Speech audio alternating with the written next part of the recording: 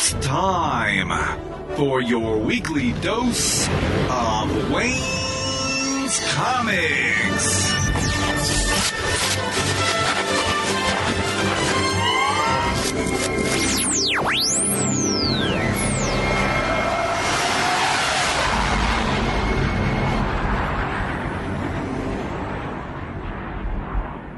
Welcome to episode 580 of the Wayne's Comics Podcast. As always, thanks so much for listening. This week is a great crowdfunding doubleheader, and it features the return of two favorites here, Dalton Shannon and Sam Johnson. Everything kicks off with Dalton Shannon, who has a Kickstarter underway with Wells Thompson for their Mechaton series. It will conclude on Wednesday, March 22 at 7:15 p.m. Eastern Daylight Time. It's described this way. A slacker, an artist, and a witch discover an alien globe that turns anything it punches into a pilotable mech. We discuss who the various characters are, how the book came to be, and what we can expect from this creative pairing in the future. A quick word of warning, I do help out with Scout Comics, who will be publishing this series, so be sure to keep that in mind. Then everything wraps up with my interview with Sam Johnson, who catches us up on Geek Girl and Cabricini Voodoo Junkie Hitwoman. He has a Kickstarter underway right now for Cabricini until Saturday, April 1st at 12 a.m. Eastern Daylight Time. It's described this way. Take Jessica Jones, Deadpool, and Doom Patrol and blend them together, and you get a supernatural gun-for-hire Cabricini. Sam updates us on how his various projects are doing, how this unique series came to be, and what we can expect from him in the months ahead. So I'm sure you're going to enjoy what both of them have to say. There's a lot to get to in this episode, so let's get on with the show.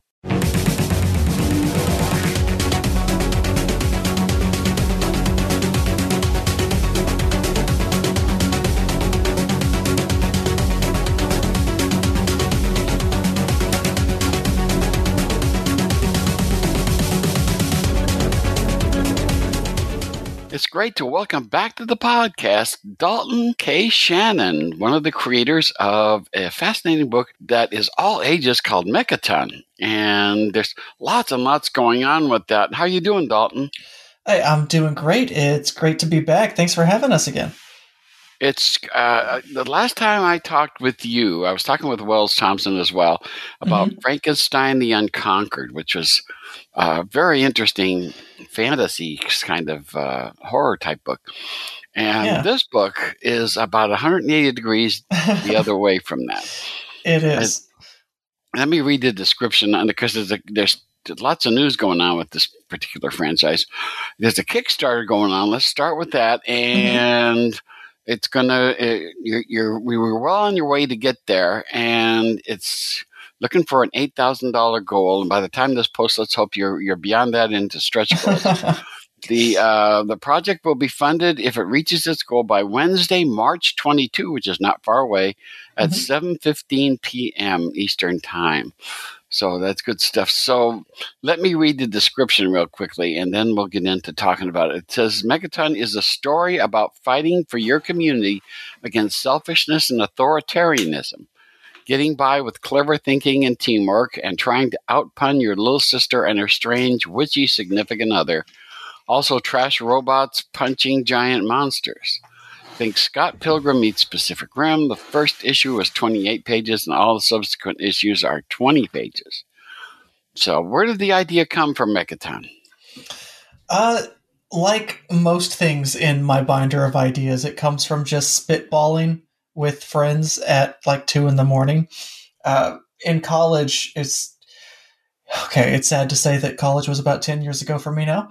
But in college, we were on a bit of an anime binge. We had watched things like Gurren Lagann and Code Geass, some Gundam shows, big mecha shows.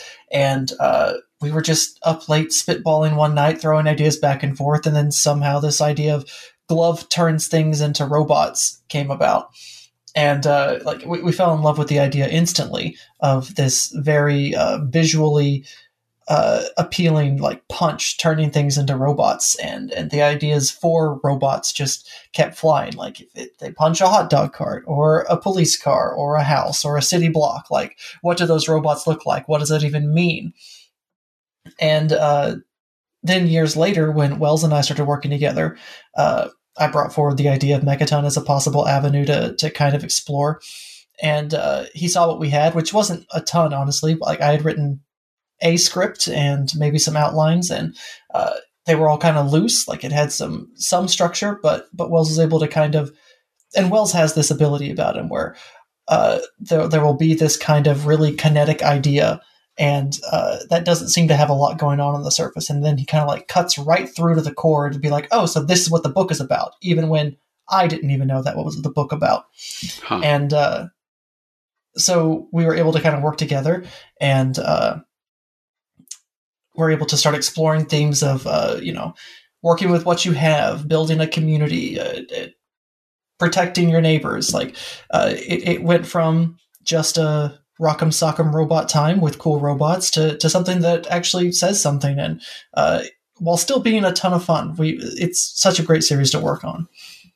Let me read another paragraph from the Kickstarter. It says, siblings Derek and Leah, Leah, of course, a Star Wars reference, don't really have a plan, and all they know is that video games are fantastic and that you should always look out for your neighbor. When giant mutant insects terrorize the neighborhood, they'll have to get off the couch and do something about it.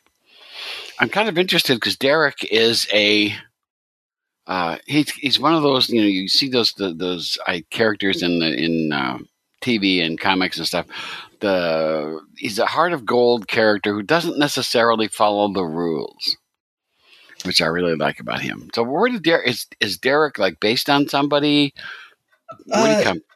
Well, Derek is very much based on every directionless 20-something, especially like me and my friends. Like Derek is schlubby. He likes playing video games, and he doesn't really have a plan for anything. He just is good to people, and the world kind of gives back to him in that regard. So he's not very smart. He's not very skilled. Honestly, if he had been the one to find the glove by himself, things would have gone horribly, horribly wrong. But because he's with his sister Leah, she's not necessarily the brains of the operation, but she has a better idea of like technical know-how and a sense of planning. So together they make, she's in the cockpit, so to speak, while he drives the robot. And together they make a pretty good team fighting off giant kaiju. Because she gets, we'll talk about the glove in a second, but she ends up going to what do you call junkyards and stuff like that to gather stuff so she can build things. And because she's there, she comes across what you've already referred to as a glove. It falls from the sky, and she happens to be near it when it falls. And she... well, let's see. Let me read the paragraph. Talks about that. Luckily, everything they need just fell out of the sky. The Mechaton glove, a machine that converts anything it punches into a real-life Gundam, whether it's a hot dog stand or the entire planet. They aren't the only ones who want to take advantage of this power. If they're going to save the neighborhood, they're going to have to battle corporations, the military, and actual space fascists. Here's hoping they look cool doing it. It's interesting to me because I'm so fascinated by the glove because, the first thing that came to mind when I saw that, of course, was Avengers. Right. And Thanos and stuff like that. And I was thinking, you wouldn't rip off the Avengers. This is probably something that happened before all that. So when did the glove become part of this? This was pre-Thanos days? Well, yeah, the glove's been part of the concept from day one. Like to have a gauntlet that punches things into robots, that's the core conceit of the series. And though the Infinity Gauntlet dates back to like 1991, the MCU's Gauntlet had only been teased, I think, by the time we were making Mechaton. So I think 2013 was when Mechaton was born. So it's a big honking glove, so of course it looks like the Infinity Gauntlet, but it doesn't do anything that the Infinity Gauntlet does. So it really is its own beast, and Derek also can't take it off. Like it's very much a part of him now, and he has to be very intentional about how he uses it. The glove has a lot of cool origins to it that we have been teasing and are going to continue to reveal throughout the series. And its owners come calling eventually. But yeah, so the glove has, I mean, the glove is the core of the idea, and it's always been there. Okay, because now we should talk a little bit about the campaign too. The campaign is actually, it's described as Mechaton numbers 1 through 5, a rule of cool comic with mechs and kaiju. I'm kind of curious because this is actually the first arc, the first full arc of this storyline. But it sounds like you've got plenty more in mind for the old Mechaton. Do you have other story arcs in mind? Oh, yeah. So we are running the campaign for issues 4 and 5, which are the conclusion to the first arc, Act 1, if you will. So this, the first arc ends with a bit of a bang. Up to now, Derek and Leah have kind of been getting up to shenanigans in their kind of local sphere. And by the end of issue 5, the doors kind of get blown wide open, and they start to realize just how in over their heads they are. So the world really kind of expands and opens up after issue 5. And we have around about 15 issues planned out for 2 more arcs. And the story just keeps getting bigger and bigger. Well, the one thing I'll say about the characters, they're very human. Oh, thank you. Very different, and we you tried. know, Derek is the. He reminds me a little bit of the guy in Firefly, the captain of the ship in Firefly. Oh, yes. He's very, he's kind and considerate, and he's kind of in charge, but I don't know if he's necessarily always comfortable. So it's good. So he's the one that he ends up with the glove on, and for a very interesting reason. There's a reason why I don't want to spoil too much of issue 1, and we'll get to that before too long. But he ends up wearing the glove because Leia does not want to be the one wearing it, because she is the tech person. She wants to examine it, and if she puts it on, she won't be able to examine it as well, which I found a really interesting reason for that. And of course, Derek ends up with it on, and then let's just say trouble ensues from that, and which is of course a good story and like that. Now, he's a great character in that. I also like the sister because she is, it didn't used to be that women or girls were great at science or technology. But now, luckily in the last decade or two, we've had girls become technology experts and stuff like that, which I've always liked. I remember Star Trek Voyager, we had the engineer, the chief engineer was a girl. And I remember I had a chance to talk to the actress one time when she was on stage, and I said, it was great because this is the first time I really have noticed in popular media where we've had a girl as a technician kind of stuff. And she said how proud she was of that. And I think that was, for me, the beginning of this tradition that she is, which I like. How did she come about? Is she also based on somebody? Well, I mean, women have always been super great at the maths and the sciences and the STEM studies. It's just we haven't always afforded them the opportunity to kind of show that to the world, and we've kind of stopped them from contributing for a lot of human history. And thankfully, over the past few decades, we've been making some progress in that regard. And Leah, we think is a step toward there. We weren't really making Leah with an intention of like making any sort of statement. We were making a sibling. Derek and Leah, their relationship is the heart of Mechaton, and Wells and I are both, we both have siblings of our own. So we both know how that relationship actually functions in a day-to-day life. It's not so much they always get along or it's always super antagonistic. Like there's good-natured ribbing going on the whole time. And they love each other to death, but they would kill him if they breathed at them wrong, So Leah came from a place of wanting to have a genuine sibling relationship, and to have the sister be let's be real. Leah is an artist. That's why she was going to the dump to gather materials to make statues. She's not super smart. She just likes to dig into things and look at how they're made, mostly from an aesthetic, artistic kind of way. But she just has more of a head for it than Derek does. So when she finds the glove, she wants to really dig in and see what's going on with that glove. And Derek just wants to eat noodles and doesn't want to have to bother with it. So, and Leah kind of forces the glove on Derek she wasn't trying to be cruel. Like nobody knew the glove wouldn't come off, but now Derek's stuck with it, and Leah has access to all the programs within her phone thanks to a hookup.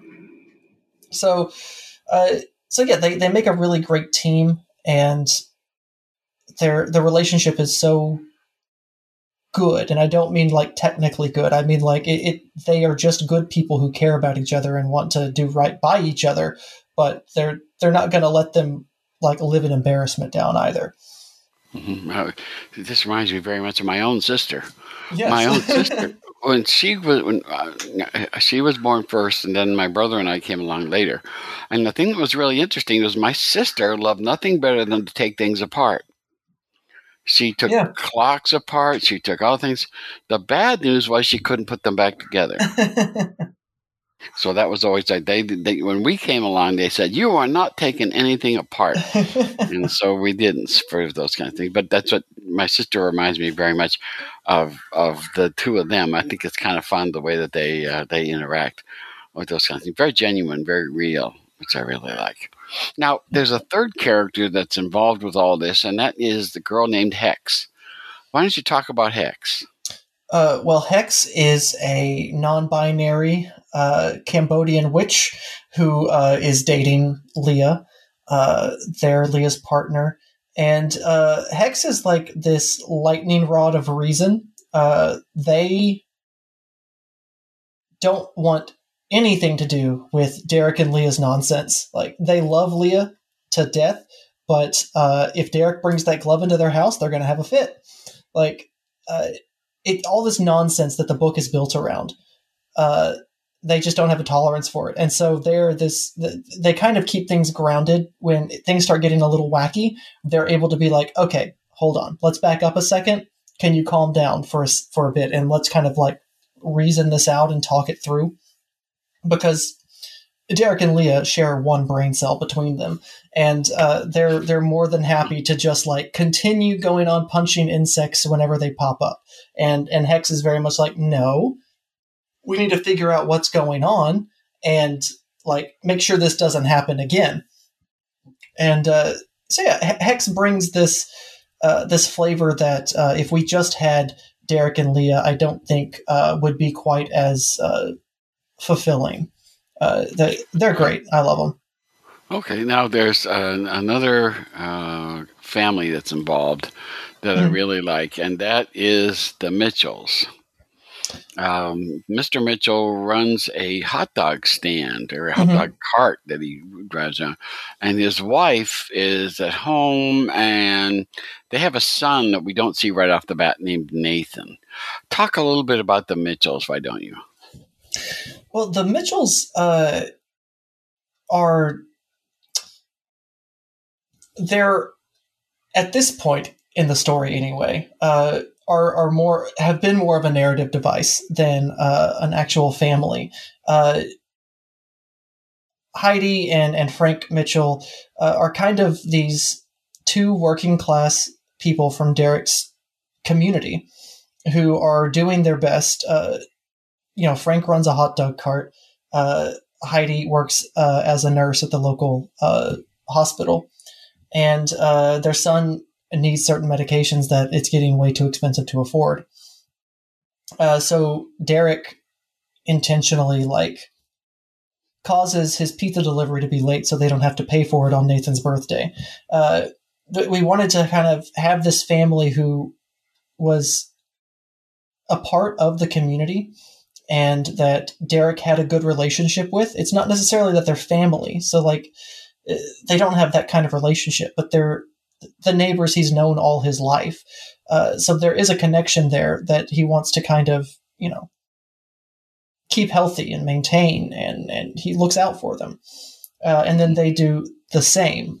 In 4 and 5, that actually comes back. The family does the same to help out Derek and Leah and Hex when things start to hit the fan. But also, Frank's hot dog cart provides us with the very first mech. Like, it gets destroyed in the initial kaiju attack, and Frank doesn't have the money to get a new hot dog cart.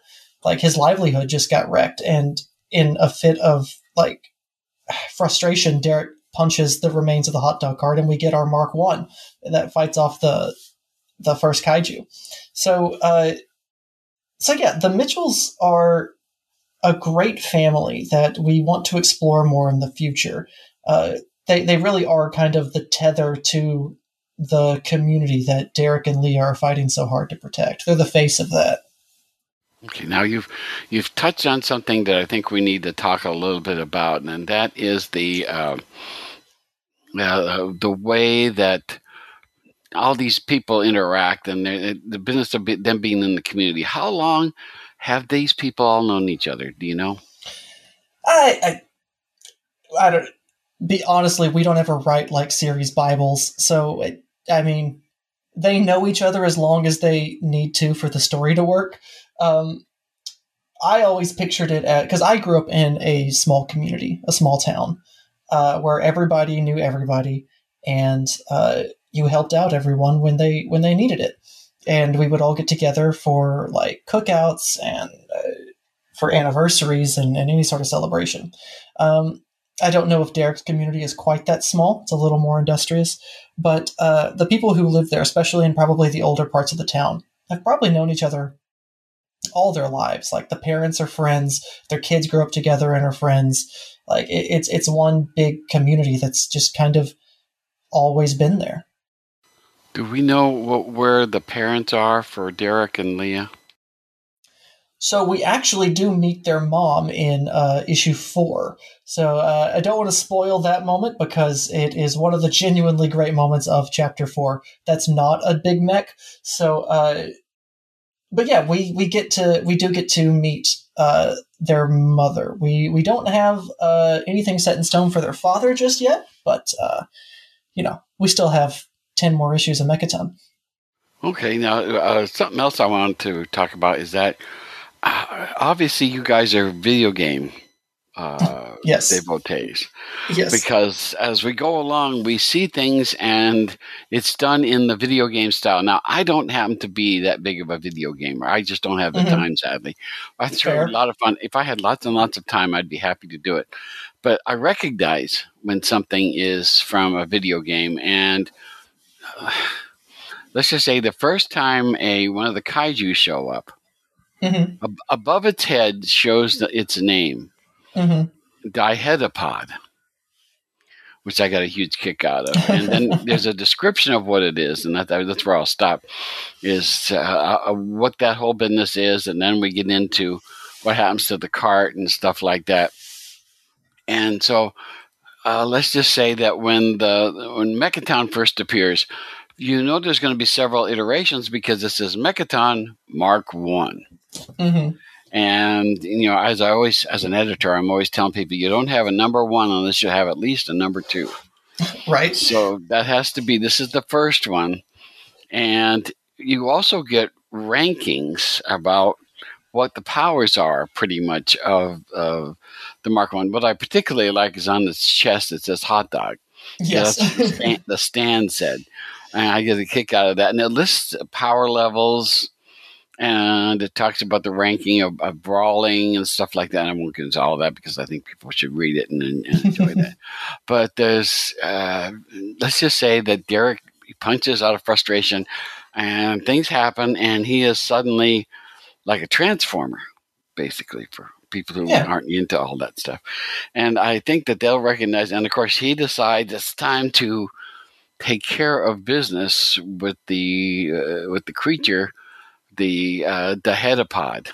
And he goes and battles that, and things kind of resolve, but then they're stuck with trying to figure out how to live with things the way that they are. There's this wonderful panel where Derek inside the armor is talking to his sister, and they don't know the answer to a question. They basically look at each other and there's silence. Yeah. I love that moment. That was a wonderful, a very human moment. And then, of course, the sister asks a very telling question, which, of course, leads to another question I always ask, which, of course, not in this kind of book. But how in the world do you go to the bathroom and stuff? That's probably all linked together. Now, the first issue kind of ends really interestingly. The police come across them. They don't know what's going on. So the first thing they're going to do is put their guns up and say, put them up, because there's things it's a weapon going of on. mass destruction in front of them. Well, that's right. And it's just resolve the situation in a way they might not want to. And that's the end of the first issue. And it's a lot of fun. It's really interesting. It's I've got to ask, of course, the artist. How did you come across the artist, Mr. Pinto? Oh yeah, Fernando Pinto is a Chilean art professor.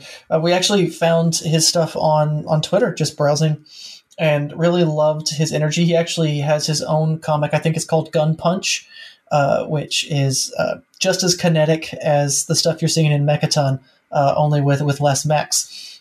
And we really liked how expressive his art was, how it moved, and the energy that was on the page. And his style really fit what we were kind of going for with Mechaton. And I mean, if you love the mechs, that all props go to Fernando, because we're the idiots who say, and then the hot dog cart becomes a robot. And then Fernando has to figure out what that robot looks like. And he hits it on the head every single time. I feel kind of bad, because in a way, this is one of the most challenging things a writer can ask an artist. It's a challenging book. And Fernando is just a consummate professional. He gives us the pages, and we always tell him, if this sounds stupid, if this isn't going to work on the page, you're the artist. You know this better than we do. Free reign to make it better. And he always does. Like, Fernando is a gem. Well, he's a professor, right? Yes. So he's used to. He's probably seen projects and had to sort things out in the past. So he's good at it right now and figuring things out and where they go. So it's interesting. This the Kickstarter, like we said, is going to conclude on Wednesday, March 22 at 7:15 p.m. Eastern Time. So the important thing is not to wait until that time to do it.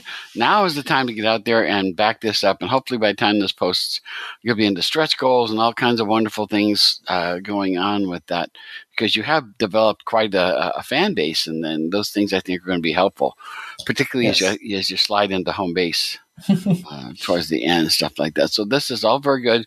I got a kick. I like the logo, which was designed by Brenda Snelby, which I thought was kind of very good. Oh, it's a beautiful logo. It's very, very good. And I get a kick out of the 5-issue things. And I'm always curious as to why they're bugs. There's machines fighting bugs a lot of the time. Is that an anime thing? I don't. We just needed kaiju, and in issue 1, you'll notice that when the glove falls in the dump, there are insects that are gathering around the glove, and the radiation from the glove kind of causes the mutations. So we needed something for them to punch, and we needed a reason for the kaiju to exist, and the easiest way is they get irradiated by the glove. We had drafts that were much more complicated in how the kaiju were born, or their reason for being there. And we realized that the core of the story wasn't about figuring out where they come from. It's more about dealing with them. And we get into much more, our antagonists become a bit more 2 and 3 dimensional as the series progresses. So, you start small and you build up, and the kaiju were a great way, kind of counterintuitively, of starting small. I already thought they were very human. I really come to understand them and like them already with the first issue that I got to see. So I'm Thank more you. human. That'll be interesting. I mean, see how much more human they get to be. That'll be kind of fun to see. Now, I do have to ask a question, and if this is explained in further issues, you don't have to tell me. But there was when Leah's at the junkyard and the glove is coming towards the to where she is. In one of the panels, there's a crack, and it looks like something splits off. Is that going to be explained later on? It is, yes. Okay, well, I don't need to know anymore. We start to resolve those in issue 5. Oh, okay, because I noticed. See, I thought that maybe the bug was what came off of there. I didn't realize it was the radiation that got it. So that's good to know. Yeah. No, the hedopod is a radiation. Yes. Okay. Eagle-eyed readers here. Okay, because I was looking at it going like maybe this bug is what came off of that. Nope, not good, not like that. So it's a really smart book. It does not talk down to readers.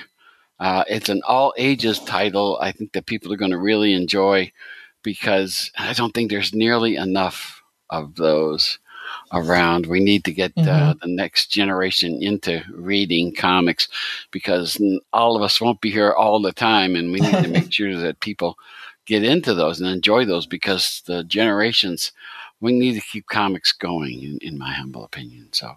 Yeah, I mean, and kids are reading comics in droves now. They just happen to be more at book fairs than they do at comic shops. So they like to have the collected books more so than going in and getting floppies.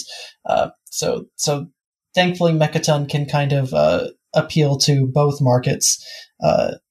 At least down the line, we can for sure. Okay, now when the book first starts out, number 1. It starts out with rule number 1 says nothing is off the table. And so, oh, wait, that comes later. And then we get a different rule number 1. Are we going to see the rules in other future books? Or was that just kind of a fun way to start off the first book? It was a fun way to start off the book. But the character who is narrating that comes into play in chapter 5. So I am sure that when we start diving more into them in our second arc, those rules are going to start playing a bit more of a part. It's not like they are hard rules for the series, but they might be her rules for the series. Her rule, okay, something to keep in mind. There's a wonderful, funny bit where the narrator is saying something and says, "God help us all." And then Derek, who's playing video games, says, "I'm a god." He goes. And, of course, that was a hilarious bit of writing to go with that. I really like that. So, well, thank you. I get it. I like Derek. I really like because he is very human. Now, I do want to talk a little bit about the chapter 1 title. It's called Ignition, of course, which is a great thing for machines and starting and stuff like that. Then, or how to properly punch a giant cockroach in the face. It says so. There's all kinds of that kind of humor to me is a lot of fun to enjoy, to read those kinds of things, and I think that you guys did a wonderful job of doing that. Well, thank you. Our subtitles are a bit of a point of pride. That Ignition subtitle has been there from the very first draft, and I can't explain where it came from. I guess the energy of the book, and I just wrote that ridiculously long subtitle because I was inspired by all the anime, I guess. But now it's survived 10 years later, and now we have to think of those stupid subtitles for every issue now. It's easy to think of the main title. We're like, got it. And now we have to figure out what is the funny subtitle for this one. And we agonize over it for days on end, it feels like. Well, I enjoy those kinds of things. Now, a couple of points I think I wanted to talk about the Kickstarter. There's a $250 level that gets you a commission plus an iridescent cover. Yes. What's the iridescent cover? It is a shiny foil cover. We do these on every campaign. They've proven to be pretty popular. it's a material that is just super reflective. It's really gorgeous. And the interior pages are actually printed on a different kind of paper than the standard cover editions. The standard editions are a bit more of a matte finish, so the colors they don't pop as much as when you get the foil. The foil's on a much more glossy kind of paper, so those colors really sing in that edition. So you can only get those on for the main cover. So the Fernando Pinto covers are the foil covers that you can get. But they're so pretty to look at. Love them to death. Oh, great. Okay, so that'll be good. So that's is that iridescent cover? That's on 5? Where is that? 4 and 5. Both of them. Yeah. Okay, so that'll be good. So you can get both of them with the foil. Now, one thing I noticed too is that you did a lot of early bird stuff for this. Yes. A lot of those have already, by the time this post will be long gone, but there was a lot of them, and I think that's how you've gotten as far as you have, is by having, I think early birds always coax people who are on the fence to jump in and get going. So you had a bunch of them. You've had several backers in all of them too. Oh, so yeah. Our early bird's a great way to just like, it's 20% off for the first 72 hours. And I don't know, we always want to try and make the campaign as affordable as possible for whatever route you want to take to get Mechaton into your hands. And the early bird's a good way to just kind of kick things off and kind of celebrate the launch. And everyone seems to respond pretty well to early bird, I think. I think it's one of the better ways to do it. Great ways to make things happen. Now, for last time, let's talk about it's going to conclude, if it reaches its goal, by Wednesday, March 22 at 7:15 p.m. Eastern Daylight Time. So don't wait. Do it now. Get on there and get these things all taken care of, and so we can get more Mechaton in the future. But talking about the future, there is a bright and shiny future for Mechaton, because shortly after the Kickstarter concludes, issue 1 is going to be available in comic shops. Do you want to talk a little bit about that? Yeah, Mechaton 1 is coming out March 29th to comic shops everywhere from Scout Comics YA imprint Scoot. We got to partner with them. They've been great to work with. You'll get a brand new exclusive cover from Fernando Pinto. I believe they are also doing like a one of those old clamshell VHS tape variant covers. So you'll get to see that art in a VHS kind of way, which I think is a lot of fun for an all ages book. And we've also kind of remastered the first issue a little bit. We didn't have a lot of tweaking to do with it, but we talked with Scout, and there's like a few dialogue changes, maybe a few color choices that are a little different, but it's essentially the same book. So if you've already bought the book through Kickstarter, there are plenty of reasons to jump in and double, triple, quadruple dip with this one for the exclusive covers, and see if you can spot some of the remasters. And if you've never tried out Mechaton, then I'd recommend going to the Kickstarter, because you can get all 5 issues there. But this is also a great place to kind of test the waters if you prefer going into your local comic shop. Now, one of the things about this issue is that it's in Scout Comics, it's what's called the Nonstop. Okay, and what Nonstop does is it prints the first issue, but then they wait several months or a couple months, and then the entire story will come out in like a collected format, rather than doing individual issues each time. And I think that's a good way to differentiate from the Kickstarter to the comic shop stuff. Yeah, so, for those of you who like to have your trades on your shelf, that's a great way to experience Mechaton. But if you're a floppy collector and you like your variant covers, the Kickstarter is really the only place you can go to get those. Scout's not going to be printing 2 through 5. They're just going to do 1 and then the trade. So if you like all these cool variant covers that we have, or if you are a floppy collector, Kickstarter is the way to go. But we after this campaign wraps, we are almost done putting together issue 4 and 5. So those will be in inboxes relatively soon, and then that means that we will get the trade on shelves before long as well. Very good, very good. Now, I'm just curious, because you guys as writers like to do things not the same style, which I always like. Because, like I said, the last time we talked about your Frankenstein book, which was a really interesting story. And as I said, this is a very different bit of storytelling. What was it like to transition from Frankenstein to Mechaton? I mean, how did you? Were you working on them at the same time? How did you guys approach the different kinds of storytelling? Yeah, we do work on Mechaton and Frank at the same time. It's honestly not super hard, at least for me. Mechaton is kind of my sweet pocket to be in. That kind of over the top, quippy, action packed, character driven piece.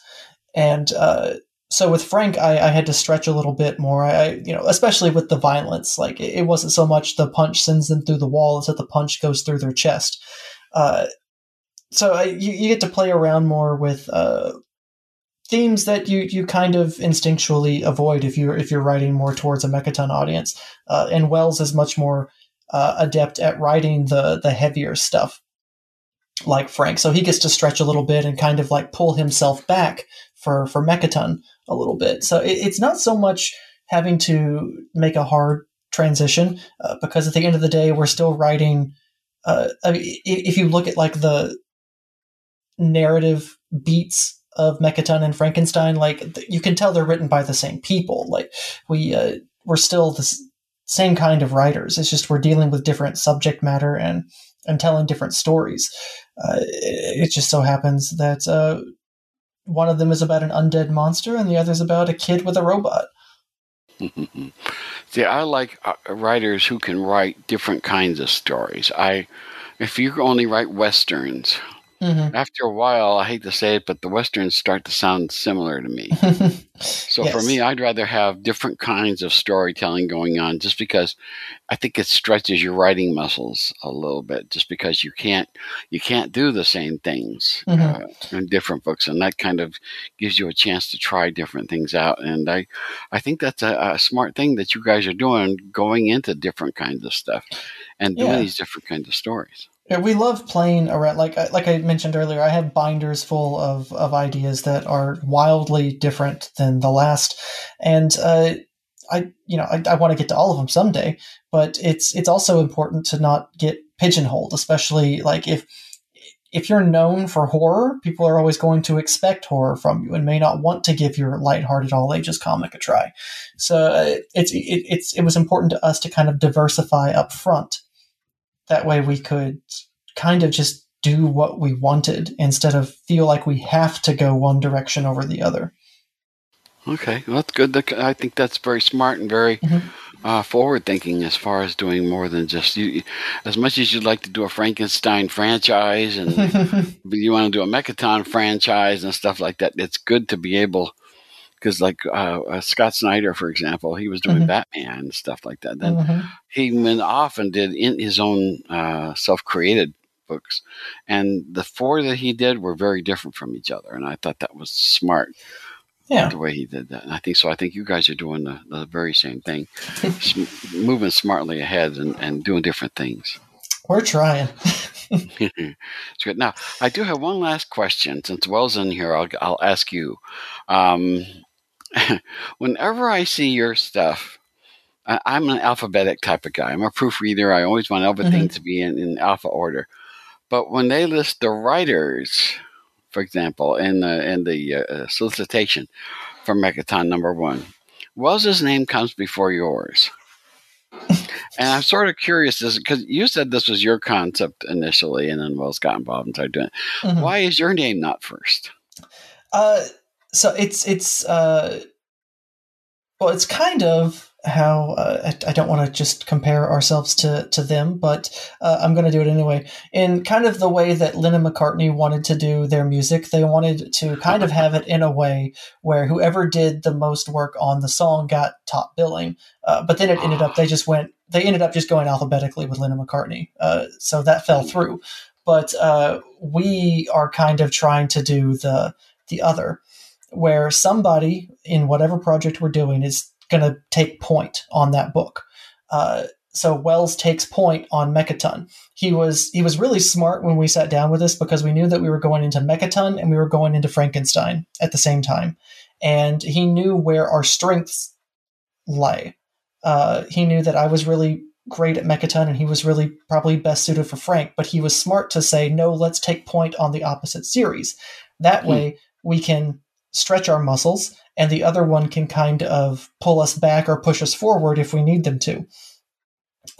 So Wells took point on Mechaton, and that means he writes the first draft, and then I'll write the second draft to kind of mold it into shape, and then he will take it into like a third draft, maybe a fourth if it absolutely needs it. And he gets final say if there's any sort of discrepancy, if we won't budge on some sort of issue. The person who has point has the liberty to say, no, we're gonna, if you're not gonna budge, this needs to get done, we're gonna be doing this. And that way we just don't get stuck in a cycle of bickering forever. We can actually move forward with the project. So that's why Wells is top billing on Mechaton, and it's why I'm top billing on Frankenstein. It's just we tried our own Lennon McCartney. Okay, that's very good. Very good. Now, as far as future projects, this is going to wrap up the Kickstarter on the first story. What other things are you guys working on that we should be aware of? Yeah, so more Frankenstein is coming this year. I think we're going to be doing what we did with Mechaton, and we're going to be offering issues 3 and 4, so another double issue campaign. Frank's always great to do. Everybody seems to really like Frank. So that will be coming later this year, probably end of summer, early fall. But we've also got a huge project coming out in the spring on Kickstarter, our most ambitious project yet. It's going to be half of like a massive, I shouldn't say half, the first volume of a massive graphic novel that we've been working on since we started working together. It's way more literary than we've been doing lately. It's much more human, and it's something we've been excited to tell for years now. And it's exhilarating and also really nerve-wracking because it is such a massive project. And to take it to Kickstarter is, we'll just see how it shakes out, I guess. But we're super excited for it. Is it, you can't give us any more information on that right now? Yeah, we've talked about it in another podcast. I just never know how far people want to talk about a project that's not on what was on the docket. No, it's called Depths, and it's about a man who gets trapped at the bottom of the ocean for 3 years. He has like a diving suit, like an old school diving suit that is basically a perpetual breathing device. So it takes in water and converts it to oxygen. And It's the story of him just trying to survive at the bottom of the ocean alone. It's about him trying to find his way home. It's about grief. It's about loss. And it also has an octopus named Douglas in it. So it's got everything going for it. It's a heavier book than we are used to doing. There's no over the top action in this one. It's almost entirely a character piece. And we've been trying to tell it for years now. And now the time's finally come. And it has tentacles in it. Of course. What underwater story would it be if it didn't have tentacles? Well, I know Wells likes to have stories with tentacles in it, so I'm just kind of I get kicked out of that. Now, your website is daltonkshannon.com. Yes. And you've got information there. You can sign up for a newsletter there or go onto Twitter. Correct. Why don't you go ahead and tell Wells's website where we're at? I think Wells has a website, wellsthompson.com. I don't know how often he uses it. He's most active on Twitter at WellsThomp, THOMP. And on his Twitter and mine, you can sign up for our newsletter, Comics, Cats, and Cocktails, where we give you updates on what we're working on, books we've been reading, cocktail recipes, and cat pictures. So the whole gamut, once a month, delivered straight to your inbox. So if you're a Mechaton completist, get the Kickstarter, and then be sure to get to your comic shop on the 29th so that you can get the first issue in the nonstop there as well. And you can also tell them you want to get the collected edition when that comes out later. Absolutely. So, well, Dalton, it was great talk with you again. Say hi to Wells for me. Absolutely. We'll talk again sometime. I'm sure there's plenty of other good things coming down the road that we can talk about. So much success with the Kickstarter and much success with the Scoot book too. I'm looking forward to seeing it on stands. It'll be great. Well, hey, thanks so much. It's been great being back. Thanks for having me. People need dramatic examples to shake them out of apathy, and I can't do that as Bruce Wayne. As a man, I'm flesh and blood. I can be ignored, I can be destroyed, but as a symbol. Get the latest from the comics universe. News, interviews, previews, and reviews. Listen to the weekly Wayne's Comics podcast so you can keep reading your comics. No longer willing to let her boyfriend/pimp treat her like dirt, Carboncini got lethal payback with the help of voodoo magic and liked it.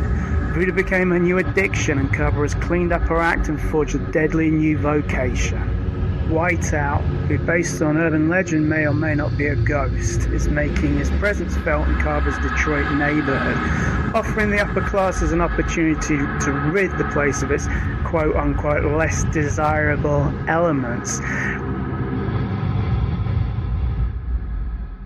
It's time to catch up on Sam Johnson and his various great comics, including one that has a Kickstarter right now, Carboncini, Voodoo Junkie Hitwoman. I actually have it in front of me so I can pronounce it right. And also Geek Girl, which is Geek-Girl, which is something people need to know to make sure they get to the right place. So how's it going, Sam? It's going well. Yeah, the Carboncini Kickstarter is going well. Geek Girl 10 was available on the previous Geek Girl Kickstarter, but has now just come out for general release, and is also available on the Carver Kickstarter. There's a Carboncini Geek Girl crossover pack, so that's all happening. Okay, so according to the Kickstarter page, says you funded in 48 hours with Carboncini. So congratulations are in order. Yeah, thanks. Yeah, I mean, I didn't set the target as high as I would with Geek Girl. Geek Girl's been running a while. So, I know we're going to see returning, readers and returning backers for that. But this is only the second Carboncini Kickstarter for issues 2 and 3, although you can get issue 1 and 0 on it as well, which was what the original one was. But it's nice to see some people that were there for the original Kickstarter for 1 and 0. Back came out day one, backed it, which is and played a big part in getting us to a goal so early. Okay, now people always get on me because I don't say this soon enough. Is that this project will be funded if it reaches its goal by Saturday, April 1st at 12 a.m. Eastern Daylight Time. But as we're talking, like as I said, you've already passed your goal. Yeah. And good things are happening. Are stretch goals going? What's going on with that? I don't know whether there's going to be stretch goals coming into play. At the moment, there isn't anything that comes to mind to add as a stretch goal. But as I say, what's new to the Kickstarter is the Geek Girl and Cabra crossover pack tying in with the release of the new issue of Geek Girl issue 10. And let's do the blurb for people that are unfamiliar with either or both of these series. So Geek Girl is hot, popular college chick, lands a pair of super tech glasses, leads to her growing from basically an it girl into a bona fide superhero, and is now fronting a super team. And that's the arc, which starts in issue 5 and is in the Team Geek Girl trade paperback, which Carboncini features in, because the connection is going to be, it's not revealed until you get some way into that, but Carver is hired to, someone in Geek Girl gets shot, but due to the use of their occult magic manages to survive, and hires Carboncini, Voodoo Junkie Hitwoman, to hire the person that shot him. Now, Carboncini, Voodoo Junkie Hitwoman is an ex-crack whore turned supernatural gun for hire who used to be a prostitute, had enough of abuse from her boyfriend/pimp, and couldn't bring herself to just physically kill him, but learned some voodoo magic that she bastardized, and in the heat of the moment ended up combining this with a gun and kind of liked it. Now, it says here in the Kickstarter, it says take Jessica Jones, Deadpool, and Doom Patrol and blend them together, and you get the supernatural gun for hire, Cabracini. So how long have you been writing Cabracini, by the way? I think you and I have been talking for a while, and we've talked about her for quite some time. When did you actually come up with her? I think we're talking over 10 years ago. Wow. Yeah, but I held back. What this Cabracini series is a 4-issue miniseries as well as issue 0. And the artwork for all of it is complete, but I held it back because I wanted to introduce her in the pages of Geek Girl to make her. She previously appeared in anthology in short stories and an anthology called If X, regularly in their annual Halloween issue, and appeared in another anthology as well. But this was, designed to introduce her to a broader audience, make people aware of her rather than just putting it out on Kickstarter without that awareness. And that paid off in the first Kickstarter because a lot of people that backed Geek Girl came back for Cabra. And it's very much a shared universe. The Doom Patrol element that you just spoke of in terms of what influences Cabra's character also influences her and Geek Girl's universe in the Grant Morrison's Out There Run on Doom Patrol is my biggest influence, and the bizarreness of that is a big factor. Like I say, the thing with Geek Girl, now she's fronting this super team, things are going to get weird. Cabra's involved in that arc.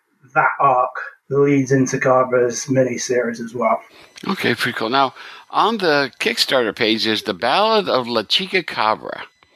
Mm-hmm. Where is that from? Because I have 0 and 1. I don't think I see that in there.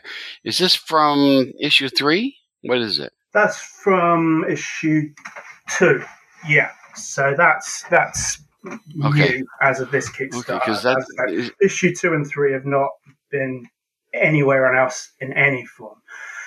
So that you're talking about is the preview that's on there, where she's getting to know her F buddy Jeff, who wants to get closer to her. He's liked spending time with her, hanging out with her, but he wants to take things into a real relationship. However, he's aware of what she's involved in, and what she's involved in is, well, two things go into her functioning as a hit woman using her bastardized version of voodoo magic. One is her mindscape, which she can sort of reach out with to find out about her potential hits. And the other is the dimension called the infinite, which she can travel through by using various magics to open a portal, entering into the infinite, and then it creates a portal somewhere else in the infinite that leads to her hit. She needs a photo of them, symbol of fertility, sigil, and her magic to create this.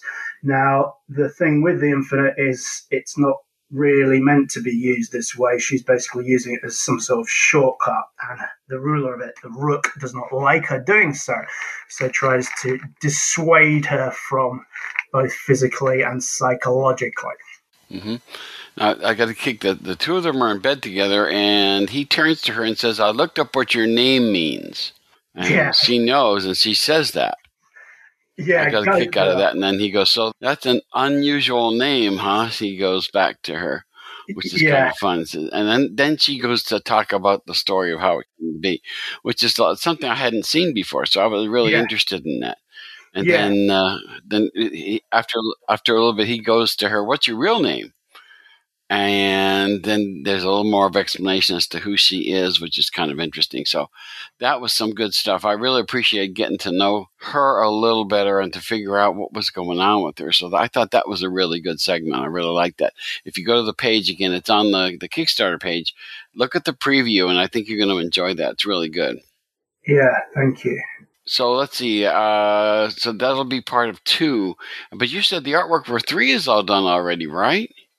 All of the miniseries, the artwork is completed. There's just some covers, bit of colouring, bit of lettering to do. So, Yeah, I mean, you're getting a 4-issue miniseries. 1 to 3 of it are on there now, and the issue 0 that predates them, that is like a black and white one that has Cabra's origin and introduces us to the infinite dimension. So you can, and as I say, the appearances in Geek Girl, so you can, which are, she's going to cross back over with Geek Girl after the miniseries, so that is quite a sort of a important thing, and she's got a big plot role to play in the pages of Geek Girl. Okay, so that's going to be interesting because now, as far as people want to get this, it's pretty much only through the Kickstarter right now, right? Oh yeah, it's completely through the Kickstarter. I haven't shopped it to publishers. There's a thing that sometimes a route where publishers pick up comics from Kickstarter. So I'm open to that option. So at the moment, it's entirely available on Kickstarter. Whereas Geek Girl, as I say, published by Marcosia, issue 10 was available on the previous Geek Girl Kickstarter, but is now available, so you can get that as well. Geek Girl 10 and previous issues at like Comixology, Indie Planet. But Geek Girl as it stands is exclusive to Kickstarter. Carboncini, rather, is exclusive to Kickstarter as it stands. Okay. Are you thinking eventually about putting out, maybe talking to Marcosia and seeing if they can put Geek Girl and Carboncini out?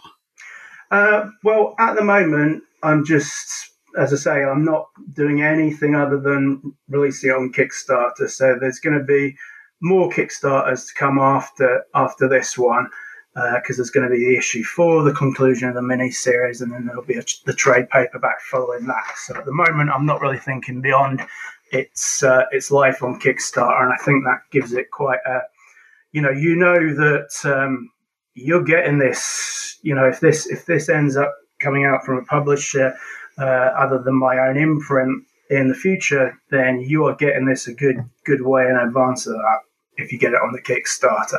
Mm-hmm. Okay. Now, there's a really interesting level that you're offering at 13.1 called the Influencers Collectors Pack, which is interesting. You're offering issues 0 to 3 of Carboncini, but then you're offering to send to, if people get into it, of sending them Jessica Jones, the Variants trade paperback, Unstoppable Doom Patrol #1, which is coming out later from DC, I think, and Deadpool by Alyssa Wong, Volume 1 trade paperback. I haven't seen people do that before. So I know you're a big fan of Doom Patrol, and they're just getting their own series again. Are you going to buy them and then send them to the people who contribute to this level? Yeah, that's it. I mean, it's there because it's, as we say, it's the influencers pack. So the tagline for, as you mentioned earlier, for Carver is take Jessica Jones, Deadpool, Doom Patrol, and blend, and you get Carboncini. So if you enjoy Carboncini, you're going to enjoy those other books, and if you enjoy those other books, you're going to enjoy Carboncini. And also, they're all brand new, like the Jessica Jones variants, which is the latest Jessica Jones mini-series written by Gail Simone, which sees her going into the multiverse and encountering variants herself and hooking up with a Daredevil variant. That has come out this week in terms of the trade, which is what you get. And the Deadpool one, the first series, first collection of Alyssa Wong's, is not even out yet. So that comes out in May, I believe. And that sees Deadpool hooking up with a new love interest and embryonically growing a Carnage symbiote in his body. So it's a body horror / love story. And then the Unstoppable Doom Patrol comes out at the end of this month, which is the latest incarnation of Doom Patrol, back for a new miniseries, new team, new mission, including the core members. And these are all influences, these universes, these characters, these comics on the formation of Cabra. And as I say, I think if you like one, you're going to like the others. Okay, because I see people like give out other indie comic creator comics, but I haven't seen anybody actually do their influences and send them out and make them, even if they're available publicly, to make it part of that.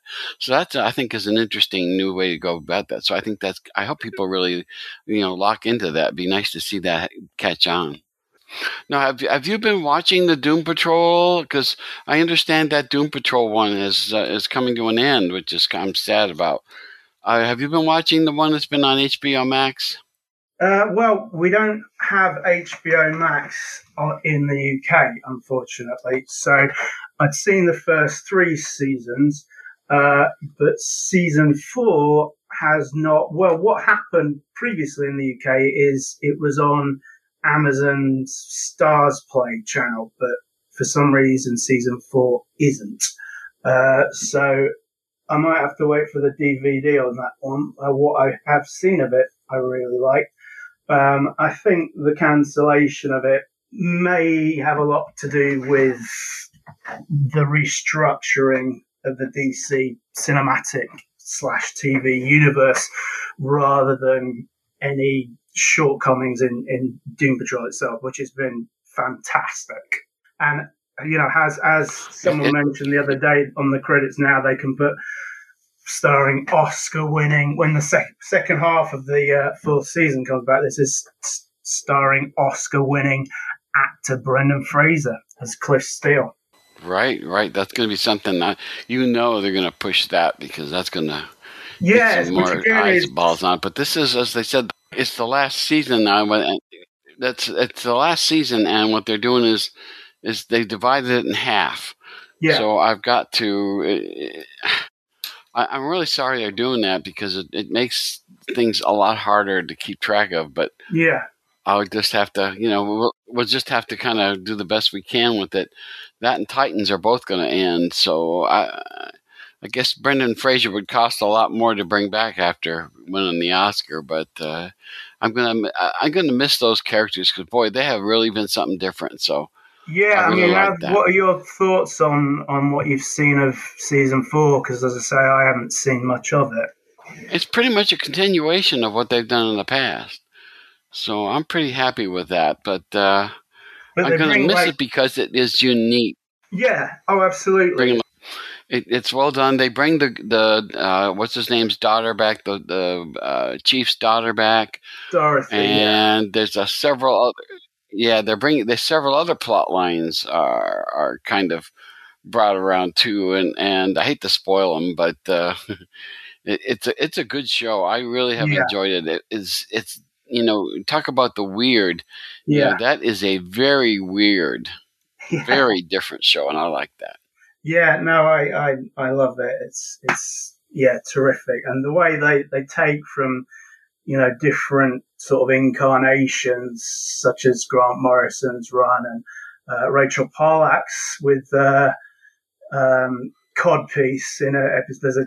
There's the episode one with Codpiece, who has an interesting weapon.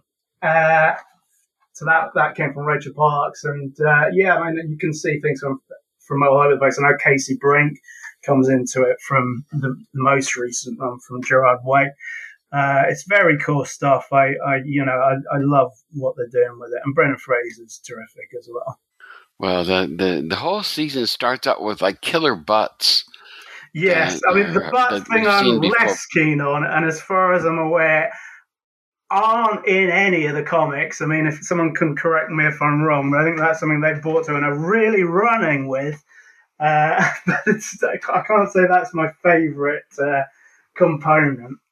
Well, they lean on them heavily, so it's going to be something. Apparently, the whole future, they have to go and of course they have Madame Rouge who's a part, and she's involved in all this. So all that stuff is going to have to get resolved and stuff. But that'll be interesting to see how they do that. But the thing that drives me nuts, though, is that DC is putting out the Doom Patrol comic right when the word is out that they're canceling the show. This is bad timing in my estimation. They should have put it out sooner, or I don't know. Maybe they're delaying because we don't know when the last half of the season's coming out. But it's really odd stuff. I mean, I think DC always seems to have difficulty in obtaining a synergy that Marvel, does well. So you have, which I'm sure I know is a massive reason for the reboot that's going to be happening under James Gunn, because I mean you have, if you've got in Marvel, you've got, you can cross over the TV shows and the movies. In the TV show, you've got a character played by one actor, which would be played by a different one in the movies. And I think Marvel have done a decent job of connecting the release of the comics with what's going on in the movies. Like Kang is obviously the big thing in the movies now, and it is also a big thing in the comics. But DC never really have seemed to have that synergy, as far as I can see. Certainly haven't consistently had it, which again is the aim of what they're doing now. Yeah. I've written a column on James, what I call the Gunniverse. Yeah, and I'm just curious to see how this is all going to work, because it's so weird. Based on the stuff he's done in the past, I'm a little hesitant to say I'm enthusiastic about it, because I saw Peacemaker where they have the dance. They all dance at the beginning of the title sequence. Yeah. And if they're going to have every group dance at the beginnings, I'm going to be a little unhappy. Yeah, I don't think so that's we'll see. I don't think it's mainly what's your impression, by the way, dance-based direction for the DCU. What do you think about what James Gunn wants to do? What's your opinion on that? The thing is, I'm not a DC guy. I love Doom Patrol, but Doom Patrol is really its own thing. I mean, this new Unstoppable Doom Patrol series actually sees the Doom Patrol coming back to being a sort of integral part of the DC universe, whereas for quite some time they've done their own thing. So I'm much more into Marvel superheroes generally than DC. So it's not something I'm invested in. I may see some of it, but I mean, Black Adam, which kind of was in the sort of last of whatever phase we call this with the DC, it was not something that interested me at all. Okay, well, we'll see what happens, because when things start to come out, if there's an overarching story, it better be a darn good one if we're going to do a whole, combination of movies and animation and TV and stuff like that. That better be a darn good overarching story is all I can say about that. Yeah, well, I mean, Guardians of the Galaxy. I'm a big fan of Guardians of the Galaxy, so that's kind of what put James Gunn on the map. So, and I'm looking forward to the third one on that. So, let's say because it's not a universe I'm invested in, I can't. Your perspective on it is different from mine. I'm not someone that's going to be looking avidly for these movies, but I see the logic to what they're doing, which is there wasn't this cohesiveness that Marvel has. Yeah. Okay. So as far as where Coppercini is basically all together and stuff, so you're gonna do a Kickstarter, you said, for issue number 4. Have you got that scheduled yet, or do you know when you're gonna do that? I don't want to commit to that yet, because Kickstarter is a lot of work. I'm in the middle of this one at the moment. It takes a lot of time. I have a day job. I use holidays so I can devote full time to it. And there's another Geek Girl Kickstarter coming not that long after this one, so I don't want to burn myself out. But it's I don't want there to be a great gap between issues 2 and 3 and issue 4, and as I say, issue 4 is not far off complete, so it could be before the end of the year, but at the moment I want to focus on what we've got going on at the moment, which I haven't given the link to, by the way, which is the easy link rather than Kickstarter / etc. is CABRA, CINI.com. Okay, that's great. That'll work out really well. So once again, I people say I don't say this enough either, that the project will be funded if it reaches its goal, which it already has, by Saturday, April 1 at 12 a.m. Eastern Daylight Time. But don't wait until then to support.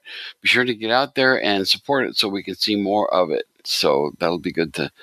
Now, if people want to keep up with what you're up to, how do they do that? You've given a website for Cavaricini.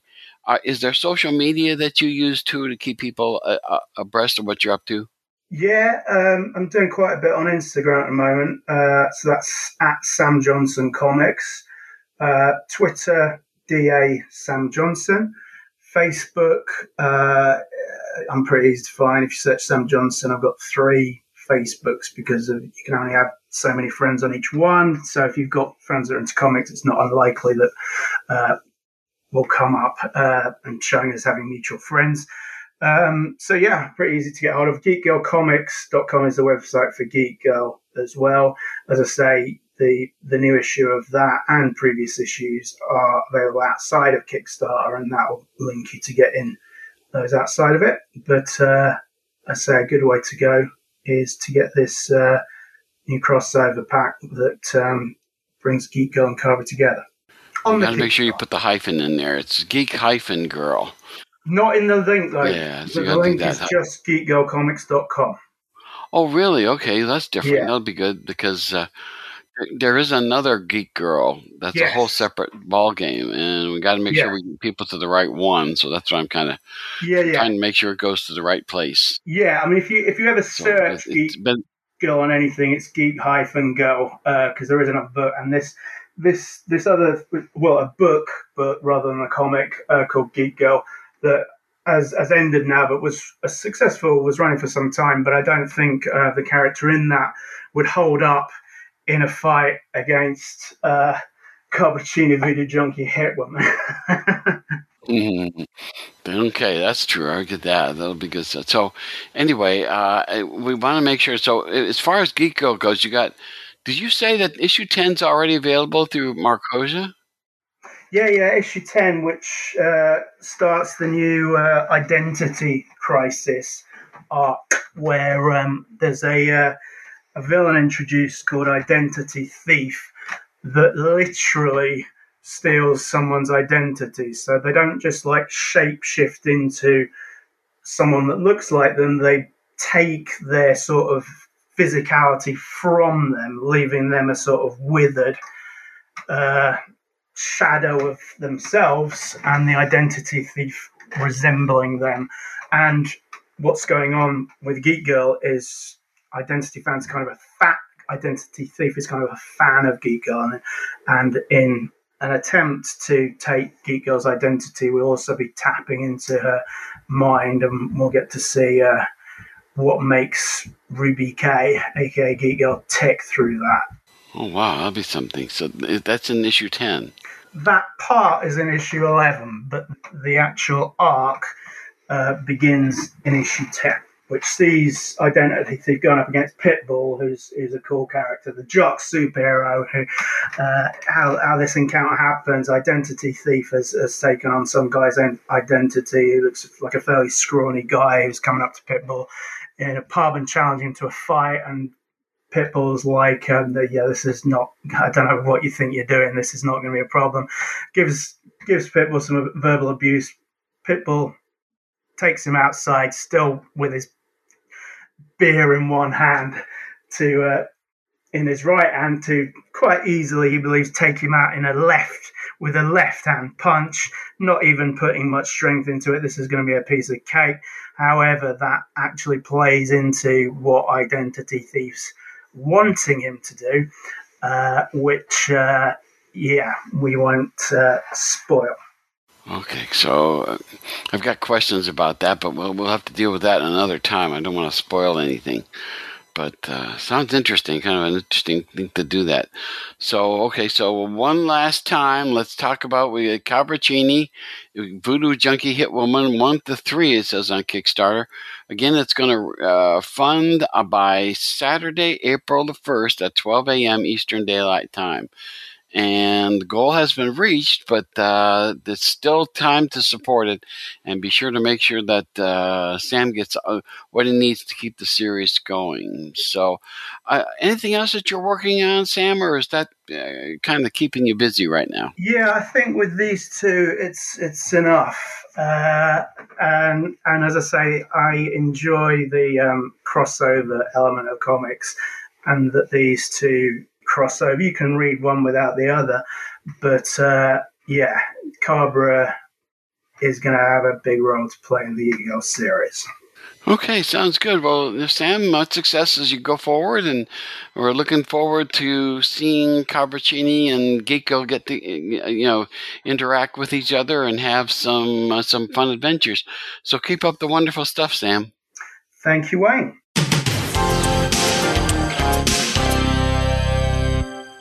And that's it for this week. Be back next time. We'll have another great interview with another terrific comics creator. But until then, keep reading your comics.